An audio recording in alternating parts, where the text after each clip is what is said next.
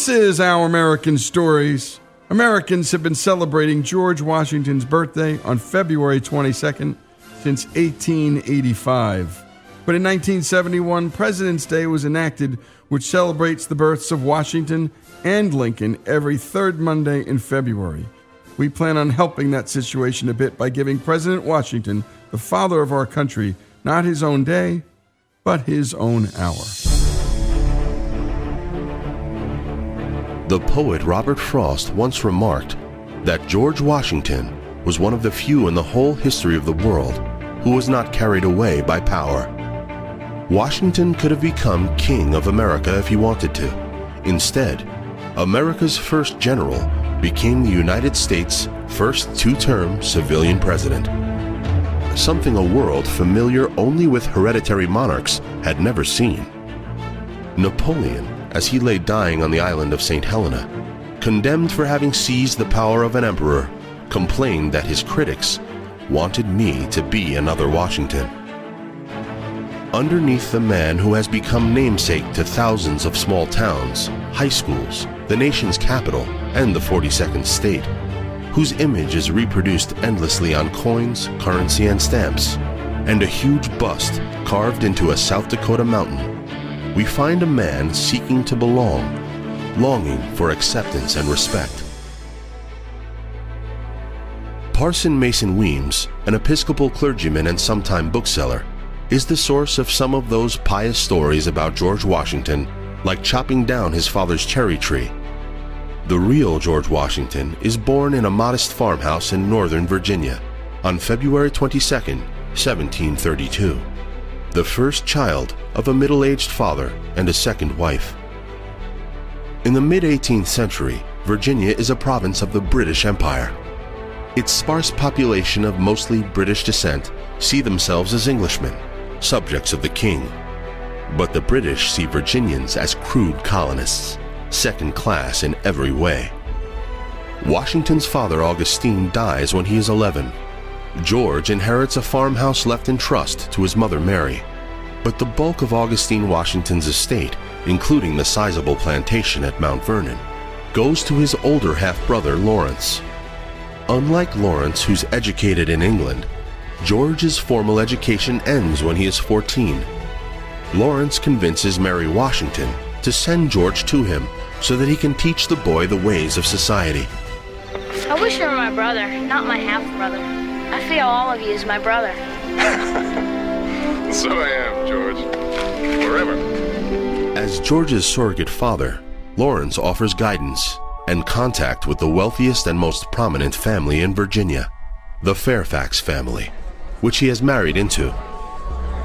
The rough young man learns his social graces by quietly watching and imitating those in Lawrence's charmed circle.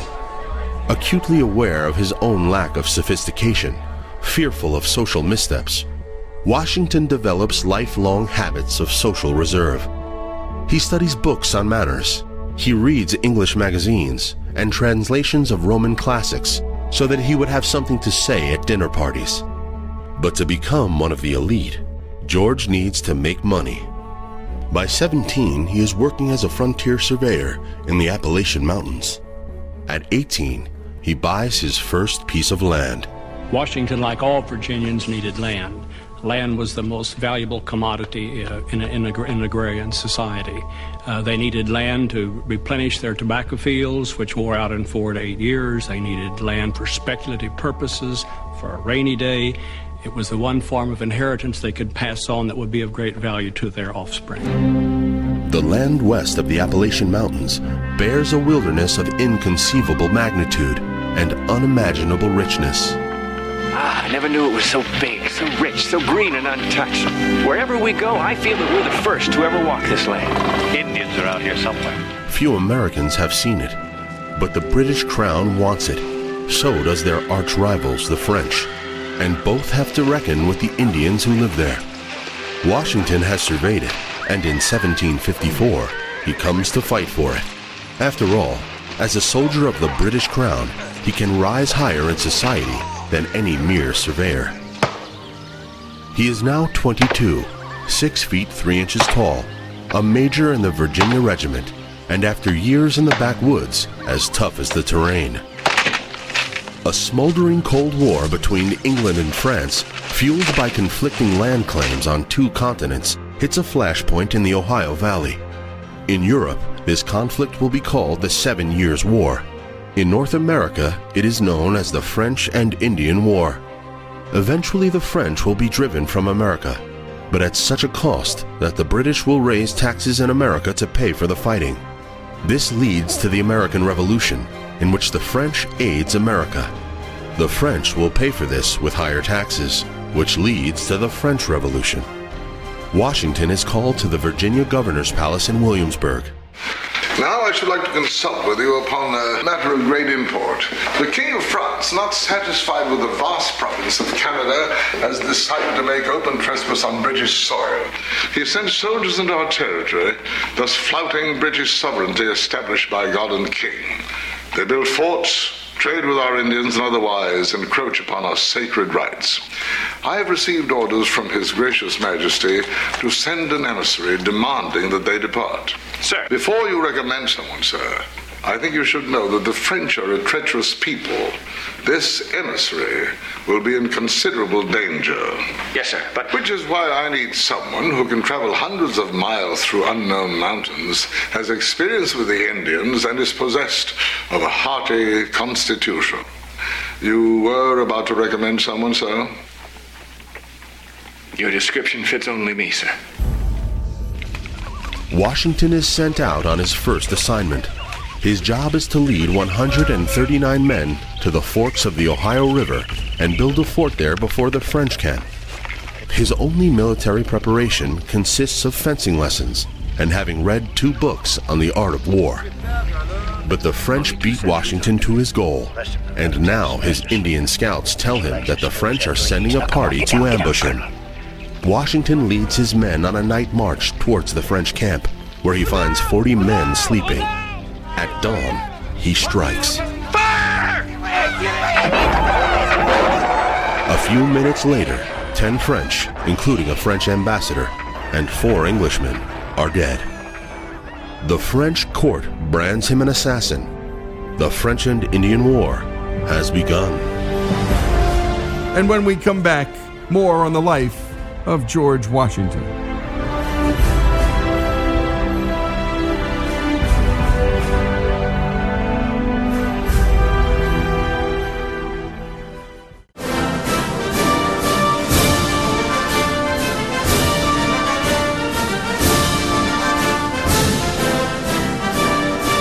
This is Our American Story, celebrating the life of George Washington. As always, our This Days in Histories are brought to us by the great folks at Hillsdale College, where you can go to learn all the things that matter in life, all the things that are beautiful in life. And if you can't get to Hillsdale, Hillsdale will come to you with their free online courses. Go to hillsdale.edu. That's hillsdale.edu. Let's return to George Washington's story.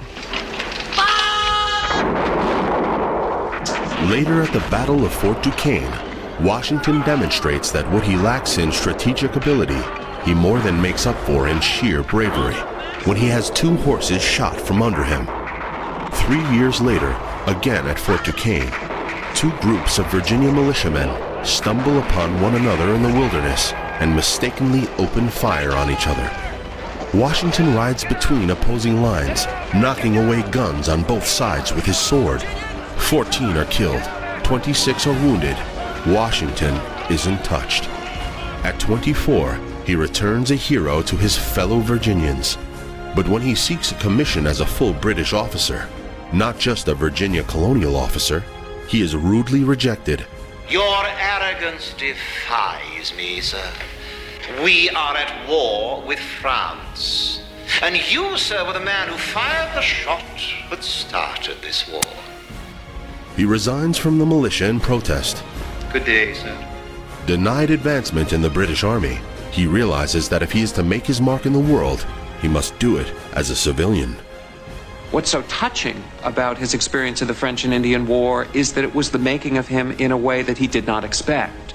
Instead of being the making of him as an element of the glittering gentleman's world of the British Virginia Empire, It was the making of his experience of human vicissitude and the forging of his character, and I suspect the beginnings of those personal feelings which made it possible for him to be a rebel leader where once all he had wanted was to be an imperial guard. Then, in 1752, after having found the town of Alexandria, Virginia, George's half-brother and father figure Lawrence dies of tuberculosis. George becomes the owner of Mount Vernon. He's got lots of land, but little money to work it with, and he is alone. For 10 years he has wooed a succession of young women, all of whom reject him, some because he isn't rich enough, and some because they are put off by his restrained personality. Then George is introduced to Martha Custis, a 27-year-old widow and mother of 2. Martha is 5 foot tall with a pleasant appearance, is slightly plump, shy, and serious, universally liked and easy to talk to. She is also one of the most wealthy, marriageable women in all of Virginia. Her husband, Daniel Custis, has left her 17,000 acres of tobacco, hundreds of slaves, and several farms. I feel warm and at peace here in your dear presence. Forgive me, I don't know why I've been talking so much upon such early acquaintance. I'm usually more reserved with ladies. I too feel safe and at peace in your company, sir. And that is all I need to know at this moment. The two only spend 20-some hours together before George proposes marriage. Here they come! Within the year, they are married, having spent only 15 days in one another's company. In marrying Martha Custis, Washington finally enters the world of the Virginia elite.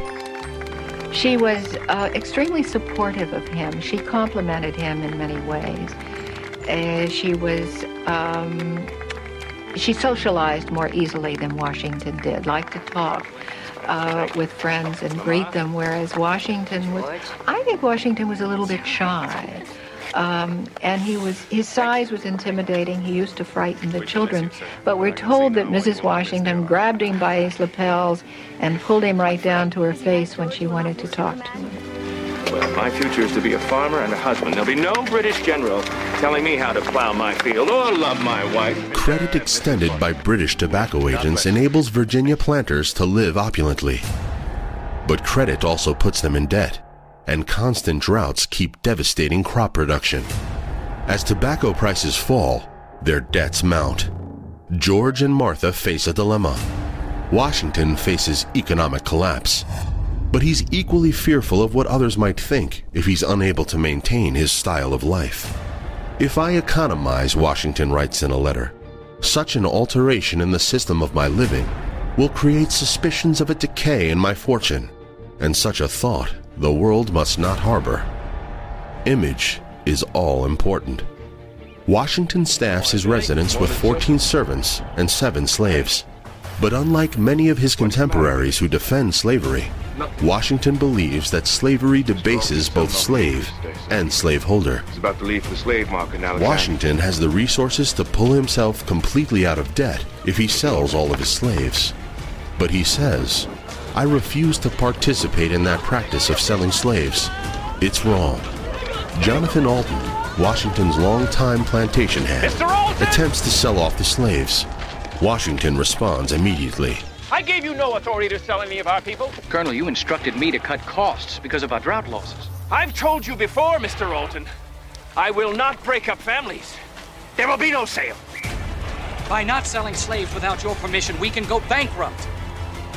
Joshua, unload them! Virginia law, of course, does not recognize slave families or slave marriages, but Washington does. Washington treats them like family, which is why, after they're released following his death, the former slaves come back and take care of Mount Vernon and his and Martha's grave. Of all the founding fathers, Washington is the only one to free his slaves. But Washington is broke. He sees his and his fellow planters' problems as one of dependence on their British agents, the men who sell Virginia's tobacco in Europe and who purchased finished goods on their behalf in London. He was persuaded that they palmed off the shoddiest goods on colonials. All of this simply intensified his sense of anti-colonial discrimination, this time within the context of the imperial commercial system. Although Washington believes he grows the best tobacco in Virginia, he decides to stop growing the labor-intensive, soil-depleting crop and grows grains instead. He is soon selling his produce in Alexandria and buys finished goods from local importers and American manufacturers instead of buying through London agents. Within a decade, he is out of debt and a firm believer in American economic independence.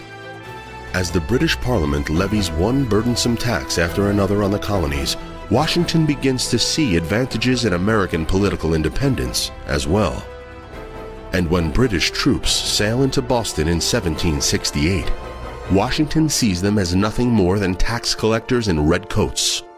Soon, Washington joins Patrick Henry as one of the most influential members of the Virginia House of Burgesses. But along with his appointment also comes a learning curve. The first time that Washington ran, he neglected the usual practice of treating the voters with alcoholic beverages on Election Day, and he lost. The next time, he was careful to arrange for some of his supporters to see that the bar was open and plentifully supplied, and he won. As relations between Britain and the colonies deteriorate, Virginia sends Washington as one of its delegates to the First Continental Congress in Philadelphia.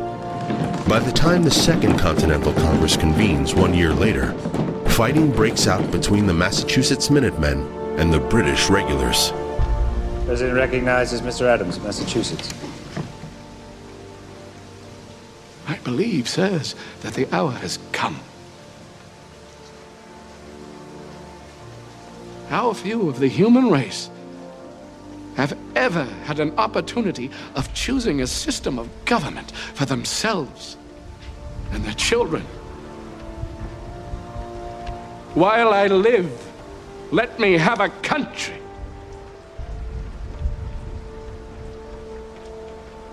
A free country.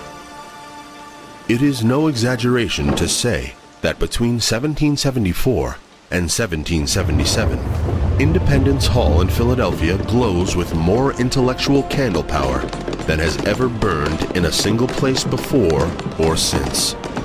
Ben Franklin, John Adams, his cousin Sam, John Jay, the men of the Virginia delegation, Thomas Jefferson, Patrick Henry, Edmund Pendleton, and then there is George Washington. If he'd had the kind of raw ambition that he'd showed in the 7 Years' War, the leading revolutionaries of 1775 wouldn't have touched him. They wouldn't have thought of making him commander of the Continental Army. They feared a man on horseback. They feared their own army. And the idea of having an ambitious person would have horrified them. And when we come back, more on the life of George Washington.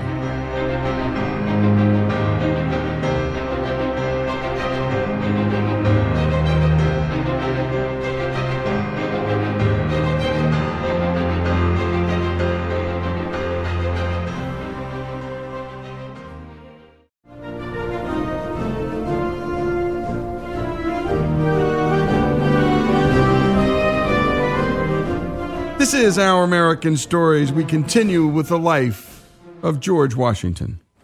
We will be left defenseless, gentlemen. He didn't speak much in debates at the Continental Congress. He did not have a strong voice. He wasn't an orator, but then neither were Franklin or Jefferson. I don't think Washington was intimidated by the power of the other intellects there, but he knew himself. He knew he wasn't an original thinker.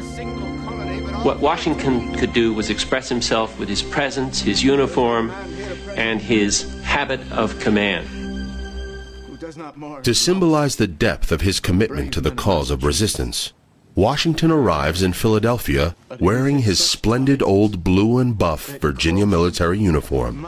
He wore the uniform because he knew he looked good in it, and because he wanted to be commander-in-chief. And he knew that if other people could see him in that uniform, they would see him as he saw himself, in command. John Adams nominates 43-year-old Washington as Commander-in-Chief of the Continental Army, which will wage a war for national independence. What is required now is one able man to build and to lead this new Continental Army. And who do you propose of the Massachusetts delegate should lead this force? I have but one gentleman in mind, known to all of us. Mr. President, I propose as Commander-in-Chief our most honorable and esteemed delegate, the good gentleman from Virginia, Colonel George Washington. He is elected unanimously. I am truly sensible of the high honor the Congress has done me, but I tell you now, I do not think myself equal to the command I am honored with. Washington sees his appointment as one ordained by God. Your Continental Army awaits you at Cambridge, sir. In his letters, he refers to the war as the cause, with cause always capitalized, recognizing God's providence in their resistance. John Adams prophetically writes that Washington could become one of the most important characters in the world. Washington accepts the assignment, knowing that if he fails, he would lose everything he struggled so hard to gain. He would lose Mount Vernon. None against. Then Congress approves the Declaration of Independence. Resolution carries. Asserting America's right to choose their own government, absolving all allegiance to the British crown. When, in the course of human events, it becomes necessary for one people to dissolve the political bands which have connected them with another. It may have been Ben Franklin who said, "If we don't hang together, we will most certainly hang separately." But it is Washington's neck that will feel the noose first. There is no turning back. When George Washington got to Cambridge to assume his new command of the Continental Army, all of his fears were probably reinforced. What he found, instead of an inspired band of revolutionaries, was a disorganized, dirty, undisciplined mob. I'd flog the lot of them. And he was supposed to command them and make them an army and expel the British from North America and secure independence for the American people. Sir, the British are landing on Long Island. The battle is upon us. New York, 1776. Washington is outnumbered 2-1. He grew during the war as a military commander, but at the beginning, he showed a considerable degree of incompetency. For instance, at the Battle of Long Island, he left the end of his line open. The British were able to run around it, to nearly catch his whole army and destroy it. Washington loses New York, which begins a succession of losses up and down Manhattan Island. A skirmish at Harlem Heights, a defeat at White Plains, a disaster for Washington at Fort Washington, another disaster at Fort Lee. By November, his army has almost evaporated. Men have left or deserted to bring in harvests. Thousands have been captured or killed. Many have fallen ill, and the British are chasing his remnant of 5,000 across the New Jersey plain. By the end of 1776, the Continental Army was melting away. The jig seemed just about up. Washington was in despair. He started to talk about having to go hide out in the West. To his brother, Washington writes, "I think the game is pretty near up."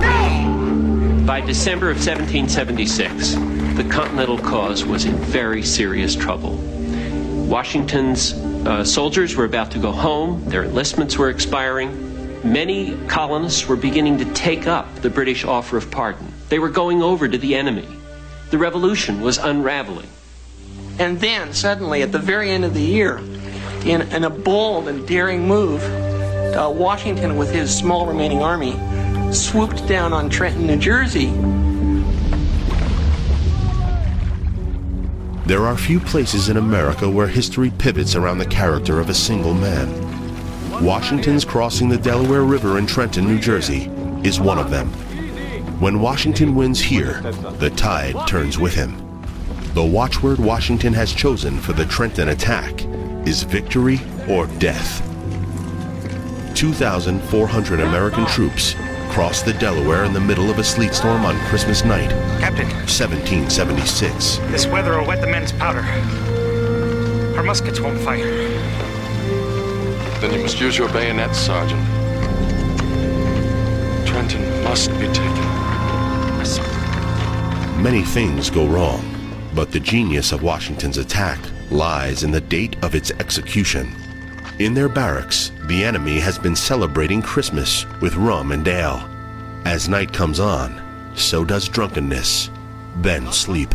At Trenton, Washington had to try something new. Conventional military tactics had failed him. He remembered the guerrilla tactics of the Indians from the French and Indian War. So he and his men snuck up on the sleeping Hessian soldiers.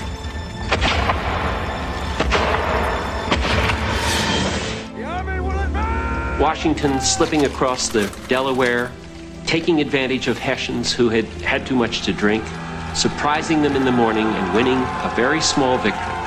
It was not a great thing in military terms, but it was very important to the survival of the revolution. Take all the sea bread you can carry. The legends of barefoot soldiers leaving bloody footprints in the snow are not fiction. The tales of starvation, disease, malnutrition, and exposure at Valley Forge in the winter of 1778 are not exaggerations. One soldier recorded seeing a dead body so covered with lice that it was thought the lice alone had killed the man. Even after makeshift cabins are built and the men are out of the freezing wind and snow, each sentry still has to borrow clothes from his bunkmate before his turn at guard. As the guard rotates, so does the clothing. But there is one thing not lacking in the American camps: rum. It is calculated that rebel troops are consuming a bottle a day per man. When enlistments expire, Washington goes before his troops and offers a bounty to all who step forward and re-enlist. The drums rolled. No one stepped forward.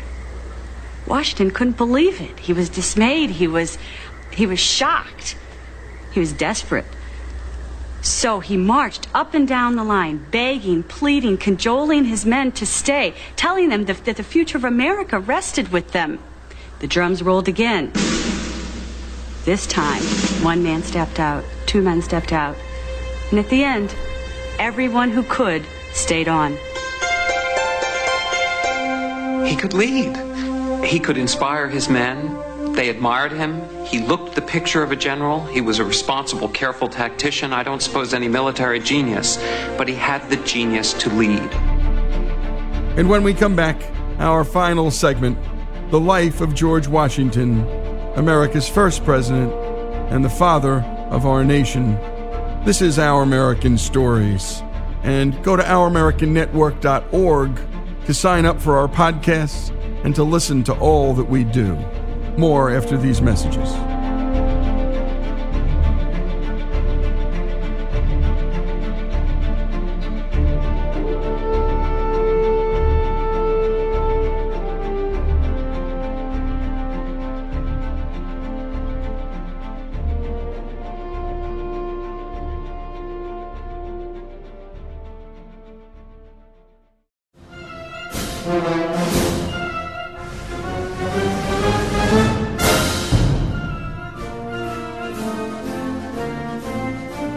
And now the final segment in our hour-long celebration of the life of George Washington, our nation's first president and the father of our country. Let's continue where we left off. Deeply feeling the plight of his men, Washington constantly hounds the Continental Congress for supplies, trying to shame them by appealing to their sense of patriotism. Congress's typical response is to give Washington permission to commandeer what he needs from those living near his stationed troops. Washington refuses this invitation to rob his fellow citizens at the point of a bayonet, arguing that to do so will alienate the very people in whose name the struggle has been undertaken. A struggle also exists with his generals. Washington has as much trouble with some of them as he does with the British. Men like Charles Lee and Horatio Gates, men who'd been officers in the British Army, thought Washington was a bumpkin, someone who didn't know anything about an army or how to run a war. And they caused George a tremendous amount of trouble. They conspired, they talked behind his back, they spoke to members of Congress, they tried to discredit him, but in the end, he met them with patience and persistence, and their own incompetence ruined him. And George survived, and they didn't. Throughout his career, he appears touched by God. On horseback, he leads charges into the thick of battle, willfully exposing himself to cannon and musket fire, strolling through a hail of shot. Yet not once does a bullet or shrapnel ever even graze him. In April 1781, a British warship sails up the Potomac and trains her guns on Washington's cherished home, Mount Vernon. Most of Washington's Virginia now lay under British control. The governor of Virginia, Thomas Jefferson, begs Washington to come home and save his state. Washington declines. When Jefferson called upon Washington to defend his home and his state, he was talking to a Washington who no longer existed. Washington's allegiance was no longer to the country he had grown up in, English Virginia, but was an allegiance to the future. Washington's record on the battlefield is 3 wins, 9 losses, and 1 tie, which is no source of pride. If we succeed, we have a chance to end the war here. But the best battle to win is the last one.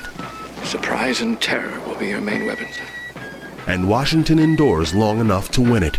The 3-week siege at Yorktown. May Providence be with you. This is where the Revolutionary War ends on October 19th, 1781. When British General Cornwallis asks for the terms, Washington replies that the same honor should be granted to Cornwallis's surrendering army as was granted to the American garrison of Charleston. The point is not lost on Cornwallis. When Charleston fell to the British in 1780, the British refused to grant the Americans the honors of war, treating them as rebels and not as a legitimate army. Washington now demands the same humiliation of Cornwallis. But Cornwallis claims illness and sends a stand-in to the surrender ceremony. The Earl Cornwallis is indisposed. I am second in command. In an attempt at insult, the British stand-in tries to hand over Cornwallis's sword to a French officer who had fought with the Americans. But the Frenchman refuses, directing him instead to Washington. Washington also refuses. He orders the Englishman to surrender Cornwallis's sword to General Lincoln. General Lincoln will accept the surrender. Who was the humiliated American commander at Charleston. Sir, my sword. During his campaign against the British, Washington is always outnumbered, typically outgunned, and always short on supplies, weapons, wagons, horses, and boats. Yet he repeatedly slips the British noose, choosing strategic retreat over honorable defeat. He doggedly wears his enemy down. The British lose the war, not so much because the Americans under Washington defeat them on the battlefield, but because General George Washington does not give up or go away. But Washington's most important performance has yet to occur. Let me set the scene. It's the end of the war. Washington's generals and his high staff officers are disgruntled. They haven't been paid, they don't trust the Congress. They're not so sure that it's such a good idea to give over control of this new nation to this bunch of squabbling politicians. Many among them wanted Washington to assume greater power, in fact, maybe dictatorial power. His officers plan a meeting at their headquarters on the night of March 15th, 1783. They know how you feel, sir. So they do not want you there at the secret meeting. They will debate a move against Congress to demand their back pay, at gunpoint, if necessary. Washington knows he has to confront them. He begins writing a speech. He agonizes over every sentence and every word. He was ripped apart inside. He had suffered with these men. He'd watched them die. He'd watched them be wounded for their country. He knew what they had given up. He knew how Congress had mistreated them. And a part of him was attracted by their offer to be a kind of king. And he knew for certain that if he gave in to their offer, if he gave in to the allure of power, not only would he betray his country, but he would also betray the reputation and the honor that had been so hard for him to attain. He rides alone to the meeting. As he enters the building, the angry officers are stunned. But he sees no smiles, and there is no applause as he stands before them and begs them not to open the floodgates of civil war, which would surely drown the new nation in blood. If you will not lead us, sir, stand aside! I will not stand aside. And if you try to silence me, you are asking for a nation in which freedom of speech is taken away. He knows he is failing. So he decides to read a copy of a letter from Congress, once again promising payment. It might work where his eloquence has not. He holds the letter in front of him and begins to read. I have a letter from a member of Congress. But something is wrong. And they are trying. The officers draw closer. Then, Washington takes out a pair of glasses and puts them on. No one in the audience has ever seen him in his glasses before. The officers are shocked. Washington looks out at the men and speaks. Gentlemen, you will permit me to put on my spectacles, for I have not only grown gray, but almost blind in service of my country. With this, he brings them to tears. He steps down from the stage and moves slowly towards the door. The conspiracy collapses. All that is left are the formalities of history. He knew that his glasses would be a symbol of his own weakness and vulnerability. And he hoped that this would persuade his men that by betraying their country in this manner, they were also betraying him personally. It's high political acting, but what he did was he staged that performance in order to rescue control of the new government from a disgruntled military and to return it to civilian power where it belongs. And in that moment, we have fused the extraordinary political performance of George Washington, the ambitious would-be leader, and the principles about politics and about civilian rule which restrained him even in the moment of his highest acting. 9 months later, Washington surrenders his commission and his army to Congress. The grand irony of his life, which in the beginning was based on acquisition, is that he did not secure the reputation he sought until he gave something up: power. President Abraham Lincoln once said, "To add brightness to the sun or glory to the name of Washington is alike impossible." The path of George Washington's life is one from frontier to capital. It is one of our greatest American stories. And of all those who helped create the new nation, none are more deserving of the title, Founding Father. And there you have it, an hour on the life of George Washington. And if you can, folks, go to ouramericannetwork.org, get the link, send it to your friends. When they're driving around, they can hear this story. They need to hear and know this story. My goodness, they're not teaching it in high schools in America. They're certainly not teaching it in colleges. Well, there's one college that is, and that's Hillsdale College. And all of our This Day in Histories are brought to us by the great folks there who teach the things that matter in life, the things that are beautiful in life. And if you can't get to Hillsdale, Hillsdale can come to you with their free and terrific online courses. I wanted to leave, though, with one of my favorite books and a couple of quotes. And read this when you can. Get it on audio. It's great. David McCullough's 1776. In part 1, the opening chapter starts with a quote from General George Washington. The date, January 14, 1776. And he had these words to say: "The reflection upon my situation and that of this army produces many an uneasy hour when all around me are wrapped in sleep. Few people know the predicament we are in." McCullough closes with these words about Washington. He was not a brilliant strategist or tactician, not a gifted orator, not an intellectual. At several crucial moments, he had shown marked indecisiveness. He had made serious mistakes in judgment, but experience had been his great teacher from boyhood, and in this, his greatest test, he learned steadily from experience. Above all, Washington never forgot what was at stake, and he never gave up. And that's the thing about Washington, that perseverance. Without George Washington's leadership and unrelenting perseverance, the revolution almost certainly would have failed. As Nathaniel Greene foresaw as the war went on, quote, George Washington will be the deliverer of his own country. This is Lee Habib, George Washington's story, America's founding story, here on Our American Stories.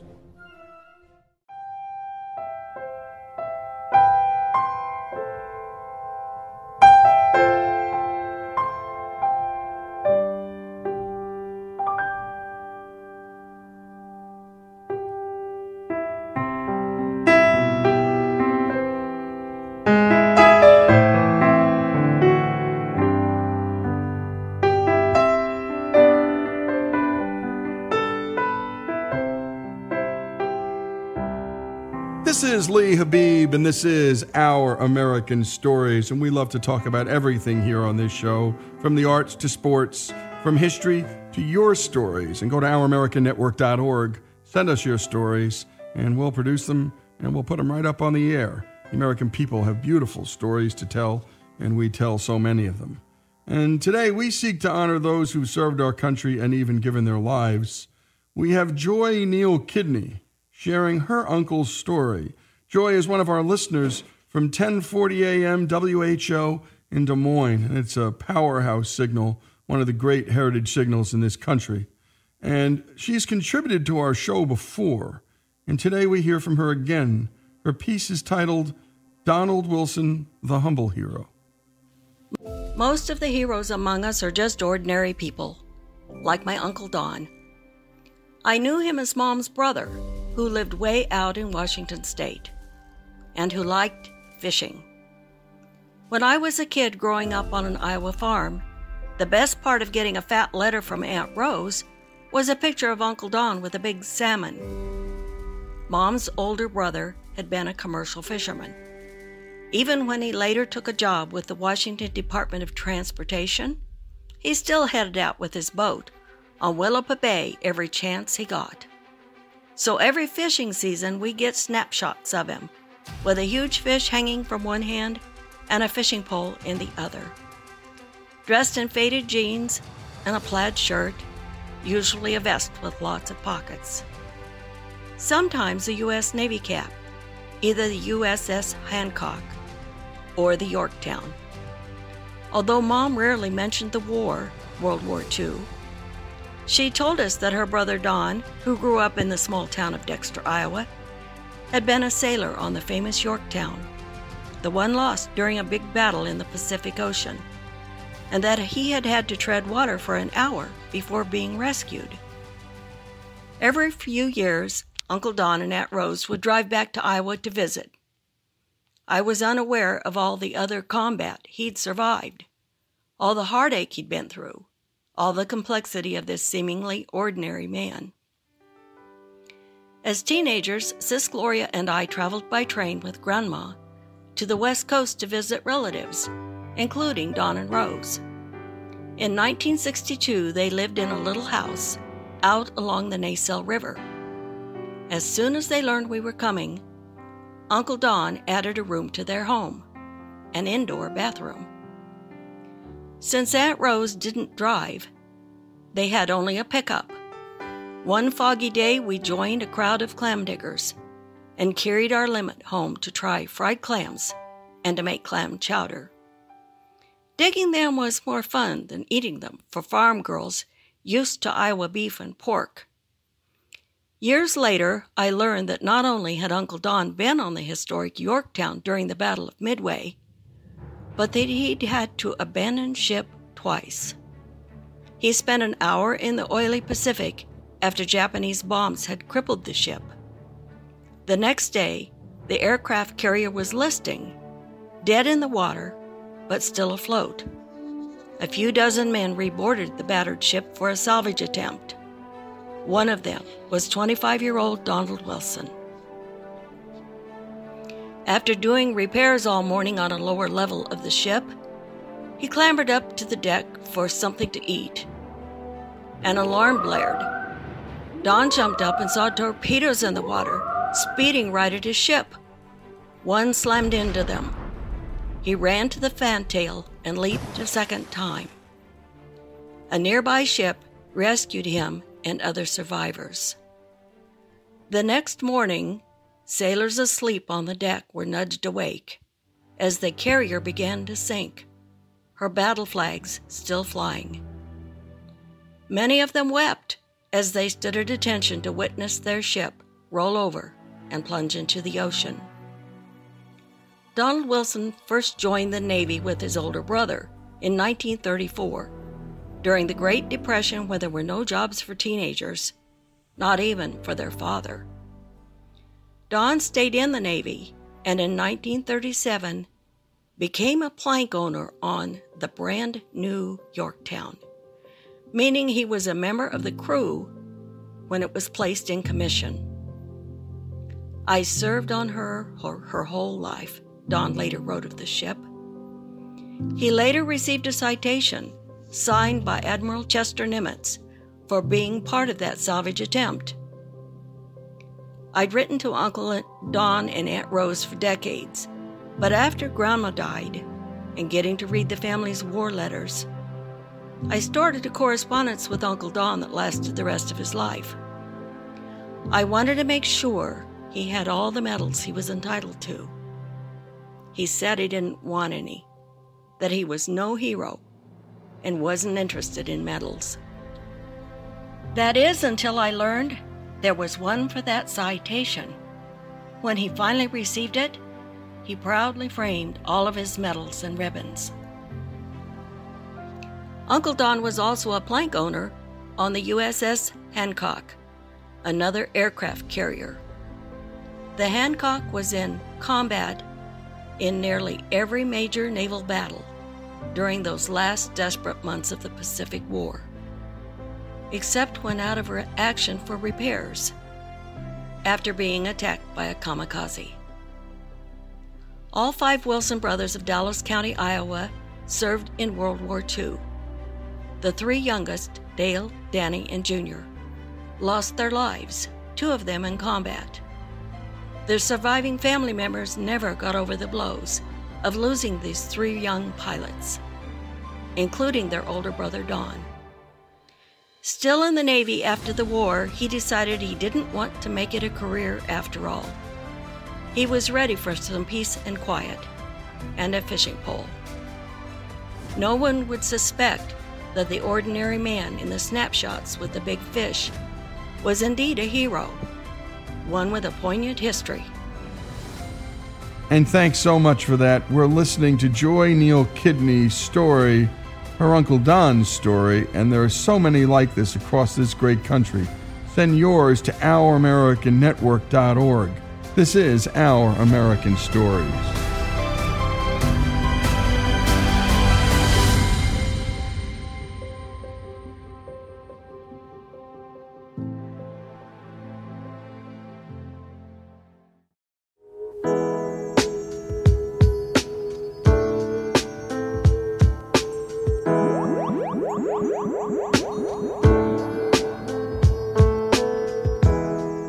And we continue with Our American Stories, and we now bring you the story of an extraordinary woman who was an inspiration not only for women of color, but an inspiration to all who knew her name, Dr. Olivia Hooker. Here's Stacey Edwards with her story.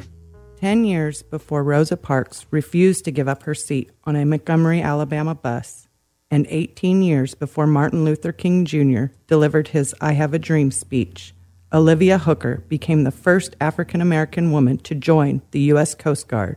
1945 I joined. March the 9th was the day we went on duty.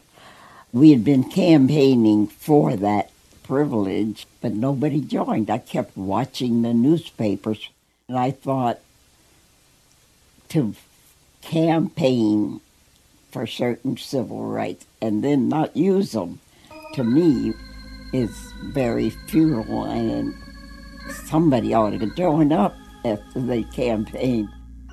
Born in Muskogee, Oklahoma, Olivia was just 7 years old when her house was ransacked and burned by members of the KKK during the Tulsa race riots of 1921, while her and her 3 siblings hid under a table. There were times when I didn't know about prejudice because the only people that I had seen who were not African American were people who wanted to sell things to my father, and they brought presents for the children and listened to my sister play Bach and all kinds of things to show how interested they were. So I was totally surprised when the disaster happened. It wasn't a riot. We were really the victims. But it took 80 years before we got an apology from the mayor of Tulsa. And they admitted that we were the victims. Of course, we got no monetary reimbursement, but at least they apologized after 80 years. After the riots, her family moved to Columbus, Ohio, where she earned her Bachelor of Arts in 1937 from Ohio State University. While at OSU, she joined the Delta Sigma Theta sorority, where she advocated for African American women to be admitted to the U.S. Navy. You see, there were no people of our race in the Navy, no girls. We had been campaigning for that privilege, but nobody joined. I kept watching the newspapers, and I thought to campaign for certain civil rights and then not use them, to me, is very futile, and somebody ought to join up after they campaign. So I thought, well, if I go and I survive, maybe someone else will come. Although I had applied for the Navy, and they kept writing back saying, there is a technicality. They didn't tell me what the technicality was. So I said, well, let me try the Coast Guard.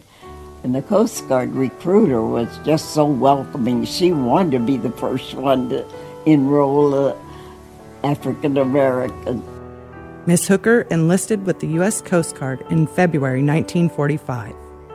On March 9th, she went to basic training in Brooklyn, New York. When they told us to go to basic training, I took a trunk with all my luxuries in it. I didn't know. The 7 girls, other girls that went when I went, all had duffel bags. Everything was new to me. They get you up at 5 o'clock in the morning, and you do exercises for an hour before you went to breakfast. And then, of course, you had to polish your floor, even though it didn't need polishing. And they thought of chores for you. We went to Manhattan Beach training station, and we stayed there 6 and 9, 15 weeks, I think. And then when I graduated from yeoman school, I was sent to Boston. The head of the yeoman school, Lieutenant Isley, had written to all of the Coast Guard stations. There were 11 districts. And the only one who answered yes, they would take an African American, was Admiral Derby in Boston. While in Boston, Olivia earned the rank of Yeoman Second Class in the Coast Guard Women's Reserve, where she served until her unit was disbanded in 1946. By 1947, after receiving her master's, Hooker moved upstate to work in the mental health department of a women's correctional facility. Many women in this facility were considered to have severe learning disabilities by staff. Hooker felt they were more capable than given credit and reevaluated them and helped the women to pursue better education and jobs, a passion she inherited from her mother. My mother was a real suffragist. I mean, she was a campaigner for the women's vote, and so I guess I inherited some of that. And I want to see equal pay for equal positions. And naturally, I'm trying to vote for people who believe that equal pay for equal positions should be the right of every person. By 1961, Olivia Hooker became Dr. Olivia Hooker when she earned her Ph.D. in psychology from the University of Rochester. In 1963, she joined Fordham University as a senior clinical lecturer. Eventually, she served as an associate professor until 1985, but it was her experience in the U.S. Coast Guard where Dr. Hooker realized her full potential. I didn't know many people that were not of my hue, and it was good for me to mix with other people and find out, how they thought and what they were like. It taught me a lot about order and priorities. But I would like to see more of us realizing, that our country needs us. And I'd like to see more girls consider spending some time in the military if they don't have a job at all and they have ambition and they don't know what heights they might reach. It's really nice to have people with different points of view and different kinds of upbringing, and the world would really prosper from more of that. After retiring at the age of 87, she joined the U.S. Coast Guard Auxiliary at the age of 95. She received a presidential citation in 2011 and was inducted into the New York State Senate Veterans Hall of Fame.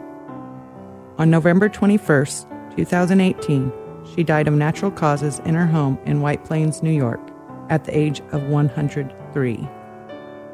Although she was a practicing Methodist, Dr. Olivia Hooker found inspiration in the story of St. Francis. St. Francis was a terrible boy. I mean, he did everything wrong to his family. And so if St. Francis could become St. Francis after all the things he did as a boy, I have faith that other people can change and can see the right path and not take the path less traveled. My favorite hymn, one of them is "Have thine own way, Lord, have thine own way. Thou art the potter, I am the clay. Mold me and make me after thy will, while I am waiting, peaceful and still." And I was just fond of that, thinking of the Creator being the potter and I being the clay. To me, that was important. For Our American Stories, I'm Stacey Edwards. And great job on that, Stacey, and what a unique voice. And by the way, if you have suggestions for stories, send them to us. There's so much out there in the world, and your collective wisdom, well, we can't match it. Send them to ouramericannetwork.org. That's ouramericannetwork.org. A link to some audio or video, anything at all, a story that you just saw in your local paper. Again, send them to ouramericannetwork.org. Dr. Olivia Hooker's story here on Our American Stories.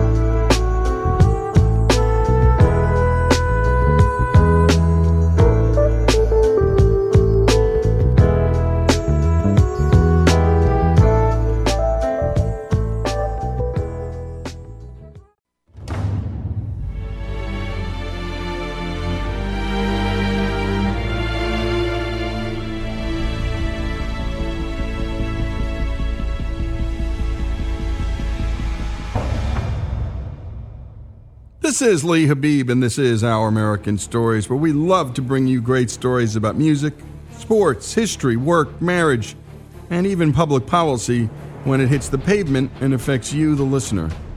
And our own Alex Cortez brings us this next story. No one has more resilience or matches my practical tactical brilliance. You want to fight for your land back? I need my right-hand man back. Get your right-hand man back. You know you gotta get your right-hand man back. I mean, you gotta put some thought into the letter, but the sooner the better to get your right-hand man back. Alexander Hamilton. You might be asking, what the heck am I listening to? And if you've been listening closely, you might be asking, are they rapping about the founding fathers? Or you might be saying, that's one of my favorite songs. This song, Guns and Ships, was from the Broadway musical Hamilton. The surprising smash hit, given that it was a musical about a founding father, Alexander Hamilton, and a musical that used the genre of rap to talk about a dead, white founding father at that. But come on, tell me you're at least not somewhat intrigued by this absurdity. That's got to be leading the guy on our $10 bill to be rolling in his grave. And one of the other Hamilton songs, A Farmer Refuted, shows Alexander Hamilton singing it. But surely that's not how it went down in real life. Of course, Hamilton didn't sing publicly. Most of the founding fathers were just a wee bit too stiff for that. No, but that's not what I mean. Hamilton didn't identify himself publicly with the words that the musical used to create this song. His own words. Hamilton wrote them, but didn't sign them under his name. He made himself anonymous. Specifically, he called himself, quote unquote, an anonymous friend. Now, you might consider himself a coward for not attaching his name to it, or you might not. The year was 1774, and Alexander Hamilton, then a 17-year-old orphan born out of wedlock on a tiny Caribbean island, found himself at King's College in New York City, far from home. His childhood writing landed him there. Noted for its, quote, bombastic excesses with such verve and gusto that it moved the island community to come together and collect a fund to send the young chap to the big city. Alexander Hamilton. And the encouragement only encouraged him to write more. And how could he not? A revolution was underway. The Boston Massacre occurred 4 years earlier. Paul Revere and Samuel Adams, yes, that Samuel Adams that inspired the beer, helped inspire a riot against the British for taxing them without representation for them in the British Parliament. And the British shot and killed 5 Americans. Then, 1 year earlier, came the throwing of British tea into the ocean, the Boston Tea Party. And then that very year came the forming of a protest government to the British, the Continental Congress. And let's just say that every American wasn't gung-ho about it. At the beginning, the majority of the people were against the revolution. That's Daniel Mark Epstein, the author of The Loyal Son, the book on the greatest microcosm of America's divisions, the division of Benjamin Franklin and his own son, William. His father visited him, and he did everything he could to try to get him to come over to the side of the revolutionaries, because that was his side and the family's side, and William refused. And William ended up being the last royal governor to do the king's business in America, stubbornly refused to leave the governor's mansion, and had to be taken away bodily, and was put into the worst prison in America, the Litchfield Jail, where he was in solitary confinement with bread and water for 18 months and suffered terribly. Franklin said nothing had ever hurt him so bad in his entire life.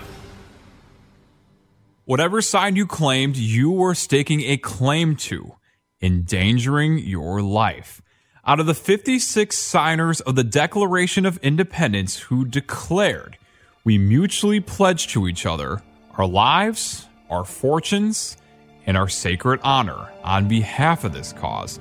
9 of them did lose their lives. 17 of them lost their fortunes, making it over a third of them who lost the first 2, but none of them lost the third, their sacred honor. This reality is why 1/3 of Americans didn't take a side in 1776. They were just hoping to survive. And according to Brad Smith, the chairman of the Center for Competitive Politics, it likely was just one of the reasons, a very understandable one, why the 17-year-old Hamilton and many of the founding fathers wrote anonymously. But there were other reasons too. Hamilton's very first published writing was a piece that he published under the title A Friend of America, and he was responding to arguments made by various loyalist preachers. Loyal to the British Crown. In particular, Episcopalian Bishop Samuel Seabury, although he didn't know it was Samuel Seabury because Seabury himself used a pseudonym. He used the name A Farmer. So Hamilton responded with this letter called A Friend of America, and then Seabury, still anonymously, the two of them didn't know who they were talking to. Seabury responded, and Hamilton then published this paper called A Farmer Refuted, which he published under the name A Sincere Friend of America. Apparently he thought a friend of America wasn't enough. So that's the history of it. And it was very common in those days for people to write under pseudonyms or to publish anonymously for a number of reasons, including that they wanted to not necessarily have their political disagreements overflow into the social areas where they may interact or business where they may interact. They wanted to sometimes not have their, harsh, plain language said to one another interfere with their ability to reach compromises on other political matters. And above all, there was sort of a concept that readers should look at the arguments involved, and that by publishing things under pseudonyms or anonymously, you forced people to deal with the arguments rather than to attack the messenger, rather than to attack the speaker. There's a good chance that the United States would not exist were it not for anonymous speech. I think the role of Thomas Paine's writings in particular, Common Sense and then The Crisis, were very, very important. And you wouldn't have wanted to publish those under your own name in that time because you would have risked perhaps your own death.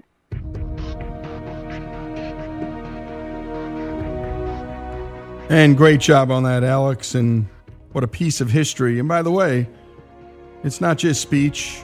People's donations to causes, well, those are private matters. And we're going to be getting into the NAACP in the state of Alabama, because there were people in Alabama, many white people, who supported the cause of desegregation. And they gave to the NAACP. And at a certain point in time, the state of Alabama came into the NAACP and said, we want those names. And we know why the state wanted those names. They wanted to out those people, have the Klan deter those people from doing the right thing. There's a history of anonymous speech, anonymous donations, and my goodness, the ultimate anonymous act, the vote.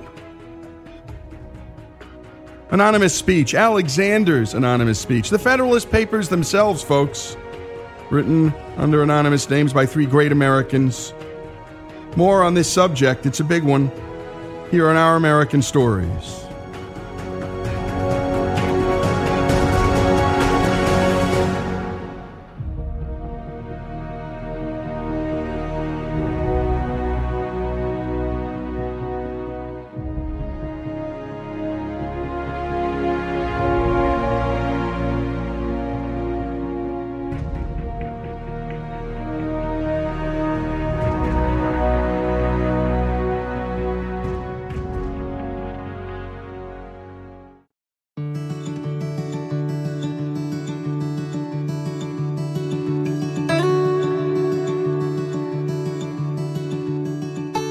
And we continue here with Our American Stories. And this next one is about a really serious subject and one that affects so many millions of American families, and we're talking about Alzheimer's disease. And my friend Chuck Stetson in the Stetson Family Office does such terrific work in this area, and we're doing so many really strong health stories in partnership with the Stetson Family Office. And this is one he just kept coming at us with and just said, you got to tell this story. You've got to call this lady. And so today we bring you the story of Meryl Comer. She is an Emmy Award-winning reporter. She was one of the first women in the early 80s to host a nationally syndicated debate show. But about 20 years ago, Meryl's husband was diagnosed with Alzheimer's. Here is her story. The man I live with is not the man I fell in love with and married. He has slowly been robbed of something we all take for granted: the ability to navigate the mundane activities of daily living: bathing, shaving, dressing, feeding, and using the bathroom. His inner clock is confused and can't be reset. His eyes are vacant and unaware, as if an internal window shade veils our access. Before I grasped what was happening, I was hurt and annoyed by my husband's behavior. Those feelings dissolved into unconditional empathy once I understood the cruelty of his diagnosis: early onset Alzheimer's disease. He was 58. At first, I ran interference and fought for him because it was the right thing to do. He was slipping out of control, confused, childlike, and helpless, his social filters stripped away. He shadowed me because I was familiar and safe, even when he could no longer remember my name. I always loved him, but during our marriage he was often aloof and unreachable. In illness, unlike in health, he made me feel needed and important to him. Neither a scientist nor a neurologist, I have spent close to 2 decades trying to decipher what's going on in my husband's head. How hard and unfair it is for such a smart man to lose pieces of his intellect and independence as the circuitry of his brain misfires and corrodes. No new short-term memories stick. His internal navigational compass is shut down. His disease is my crossword puzzle. Harvey has long forgotten me, but I am constant as his co-pilot and guardian. Every conversation is inclusive and respectful, even though he is often unintelligible or mute. It is a charade that never ends. I bear the burden of all decisions for us both. The demons and terror of his world define mine. Any challenge is self-defeating. I play into his reality and pretend that his fate and our life together are not doomed. Unfortunately, I know better. Alzheimer's distorts and destroys shared memories that bind family ties. Caregivers are not unlike victims who survive a hurricane and find ourselves sifting through the rubble to rescue faded, storm-drenched photos or sentimental objects. We piece together what's left of our past and struggle to put down building blocks for the future. I need to make some sense of my journey through this storm. My bookshelf is lined with tomes on dementia care, yet the page I need always seems to be missing. Each brain unravels in its own quirky and idiosyncratic way. I have learned firsthand that there is no single solution to taking care of someone with dementia. Many times, personal stories involving Alzheimer's gloss over the unseemly details of care. They're written as love stories of unquestioned devotion, or living memorials to honor someone during better times. Why not? As spouses and caregivers, we deserve to do whatever works for us. It's our version of pain management. But I never wanted to embellish or soften the edges around the truth. It does not do justice to the cruelty of the disease. I offer you my own experiences from a position of hard-won humility. I hope you will thread them with your own. When I say I have cared full-time for Harvey in our home all these years, many ask me why. Even now, there is always an initial reflex that makes me want to say, do I really need to explain myself after all I've been through? I realize that the question is a natural one, a human one, a social one. The interlocutors are not judging me, but rather vicariously checking themselves.